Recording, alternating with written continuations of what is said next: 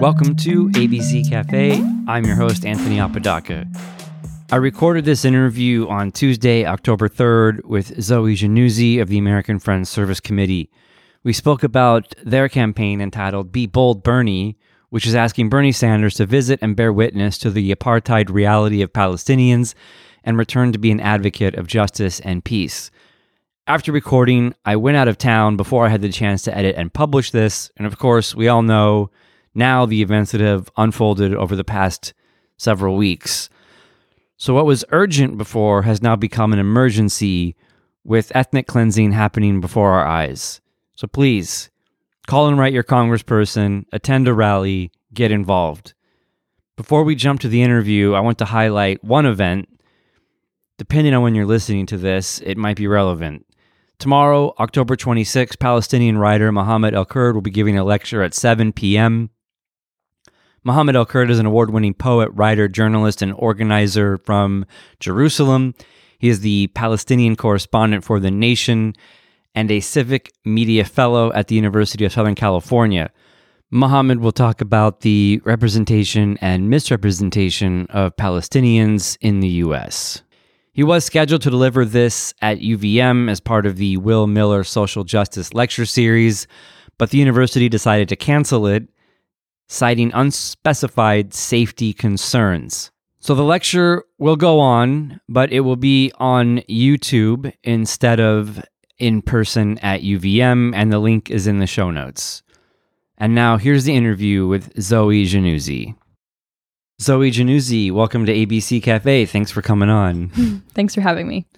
Great. So I'm going to actually read this. I said I wasn't going to, but you are program support for the Palestine Activism Program at the American Friends Service Committee. And yes.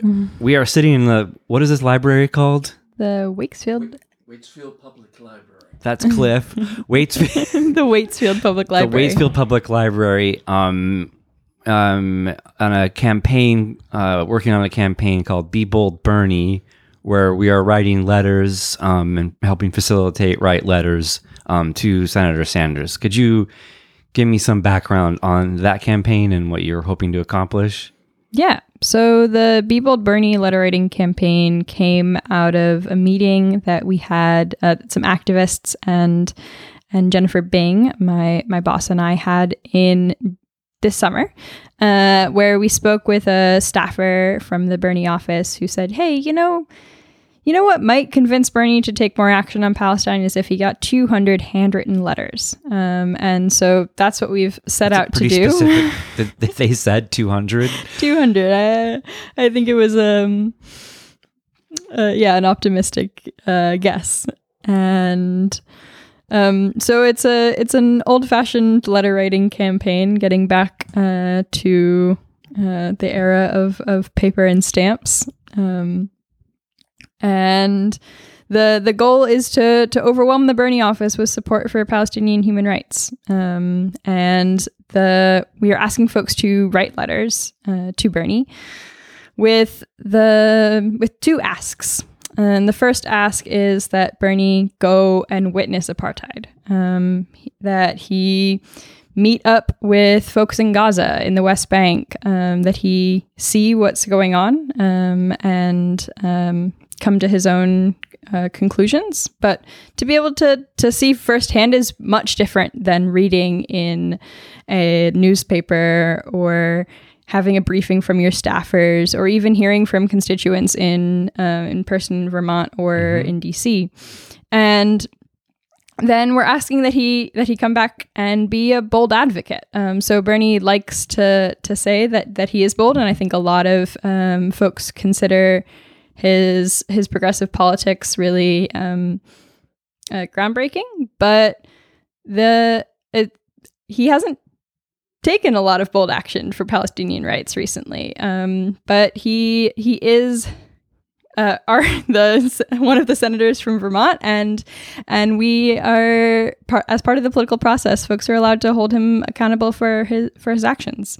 And so we're hoping that he comes back and he shares what he's learned, what he's seen and witnessed with his colleagues in the Senate, and the power of witness, firsthand witness, and also with the world, because he's got a big voice. I think especially after 2 presidential campaigns, there's a lot of people that care about what Bernie says and are attracted to his magnetism, and so we see this as a way of participating in the political process and making our voices heard.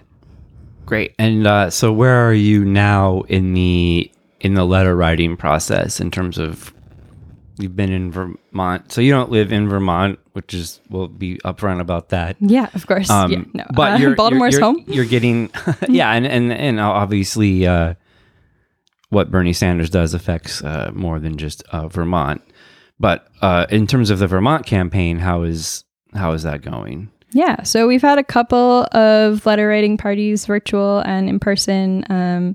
Folks have encouraged people at their Quaker meetings to write letters, and in their communities, working with Vermonters for Justice in Palestine and the Burlington Friends meeting. And we're about a quarter of the way there. So we need a lot more letters, and I hope that if what you hear inspires you, that you get out a pen and paper or pencil and send a letter. And there's a website people can go to for more information, right? That is true. If you Google Be Bold Bernie, AFSC, it will that website will come up, and you'll be able to read more about the campaign as well as find the address to send those letters to. I'll put a link on the show notes for the podcast too, so you don't have to Google it. Perfect. And of course, we need a way to record the fact that you've sent a letter. So there's a form on that website where you'll be able to tell us that you sent a letter as we count our way up to 200. Perfect. So in terms of your own involvement, why is this important to you, or how did you find yourself coming to this issue of all the issues out there? Yeah, I mean, that's a big question. But so I got my start in organizing on Palestine in college. I went to a performing arts high school. I barely had enough time to sleep and eat and do my homework. And I grew up in a fairly political family. We had conversations about what was going on around the dinner table, but I didn't have I didn't have as much time as I would have preferred to make my opinions known and to push for the kind of change that I wanted to see in my community. I definitely was raised going to protests mostly for more school funding in Baltimore. But in high school, I think I was really energized by a lot of the actions for common sense gun legislation after the Parkland shooting. And so I made this commitment to myself that when I got to college, I was going to get involved with a community of folks who are really eager to change the world around them. And so I went to a whole bunch of First Club meetings, and SJP stuck, and that's Students for Justice in Palestine.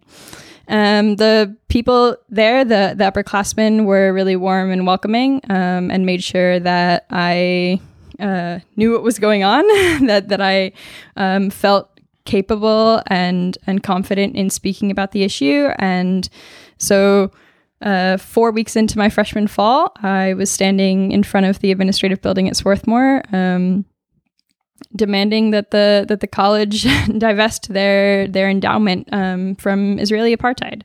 And that was a big ask, but it was important to me because that was the sphere where I could make change. Did they? No. No. Who would have thought? I can tell you all about the Swarthmore specifics if you're curious, but that campaign, we did successfully pass a BDS resolution through the student government, and we had some support from faculty members. We got 1,000 signatures in a week on a student body of 1,600.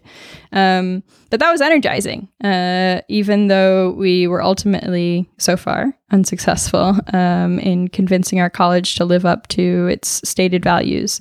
But I So I spent 4 years organizing with Students for Justice in Palestine at Swarthmore, and after that, I wanted to to widen my sphere of influence beyond the Swarthmore bubble. So I spent a year in the Program Assistant Fellowship at the Friends Committee on National Legislation, which is another Quaker advocacy organization pushing for peace and justice, mostly in electoral politics on the national level. Mm-hmm. And so I was working on Palestine, Yemen, and Iran there, and continued that work with the American Friends Service Committee, but on a much more grassroots level. And that's how I find myself here in Vermont, where there are a lot of really warm, welcoming, and really cool people doing a lot of important work in changing. Cliff's not that cool. No, we're all cool in our own special ways. So I've been really lucky to meet with a lot of people who have a lot of stories to tell, and to be welcomed into this work, which is exciting. So one of the other campaigns you're working on is just called Apartheid-Free Communities. Can you tell us a little bit about that one? Yeah. So that campaign is a national campaign, and there are 154 communities that have taken this pledge. And by communities, I mean congregations, businesses, Quaker meeting houses, peace and justice organizations. It's open to any group of individuals. And I'll read the pledge. It's got 4 parts, and it goes: we affirm our commitment to freedom, justice, and equality for the Palestinian people and all people. We oppose all forms of racism, bigotry, discrimination, and oppression. And we declare ourselves an apartheid-free community. And to that end, we pledge to join others in working to end all support to Israel's apartheid regime, settler colonialism, and military occupation. So it's half a declaration of shared values, in positive and negative sense, and working against forces of oppression in our world and in our communities, and also a statement of what we want to see. We want to see peace and justice and equality for all people, and also a commitment to action. So it's an initiative that doesn't have any specific campaign attached to it, and that it does not got a specific target. In the Burlington community, yes, it does. But we'll follow up on that one in a second. Finish your thought. It's open to different communities to take the actions that work for them. Of course. Grounded in the values of the pledge. And it's a community to sort of bounce ideas off of. If you don't have folks in your area that are working for justice in Palestine, it's the opportunity to network with people all across the country who are working towards the same thing. Great. So what I referenced was what VTJP, Vermonters for Justice in Palestine, has done, basically taken the language of that pledge and made it into a petition, which we are collecting signatures to get it on the ballot to take it directly to the people of Burlington in March. So we are slowly collecting 1,500 signatures, which is astonishing to me because I found out this weekend that you need fewer signatures to get Joe Biden on the president ballot for Vermont than you do to get a resolution for just Burlington, which is a bit crazy to me. So that's what we're doing. And that is, it's an educational campaign as much as anything else, right? So.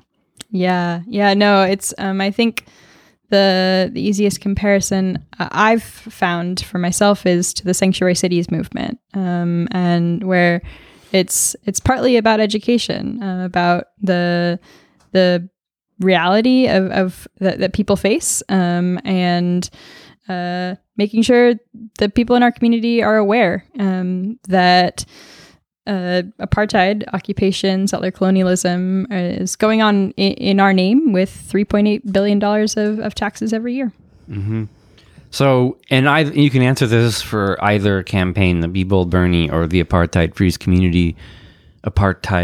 communities. What types of challenges have you faced or opposition have you had since, working on these? Well, I think particularly with the apartheid-free communities initiative, that the word apartheid is controversial. For some folks, it's actually welcoming. They know what apartheid means. They worked in anti-apartheid communities on initiatives and campaigns against South African apartheid.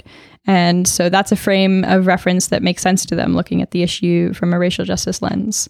But for a lot of other folks, I think it's off-putting, or at least they don't know how to feel. They know that it might be controversial, but they don't feel that they're educated enough to speak on the issue or to call it apartheid.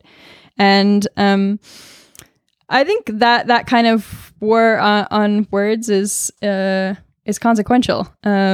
There's a lot of different words for what's going on, and they mean different things, and those frames help us understand the reality on the ground in different ways. But there's a lot of consensus that the situation can and should be described as apartheid. And that comes from South African activists and folks who have visited and said, hey, this looks similar to what was going on in South Africa. Or worse. Or worse. And that also comes from major human rights organizations, Amnesty International, Human Rights Watch, B'Tselem, an Israeli human rights organization. Mm-hmm.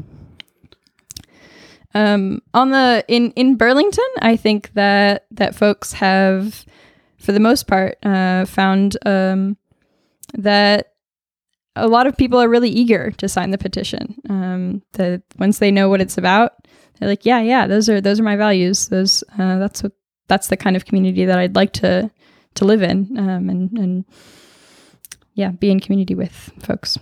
So what's next on the horizon? Anything that you have that you can share, or another phase in any campaign, or something you're working on now?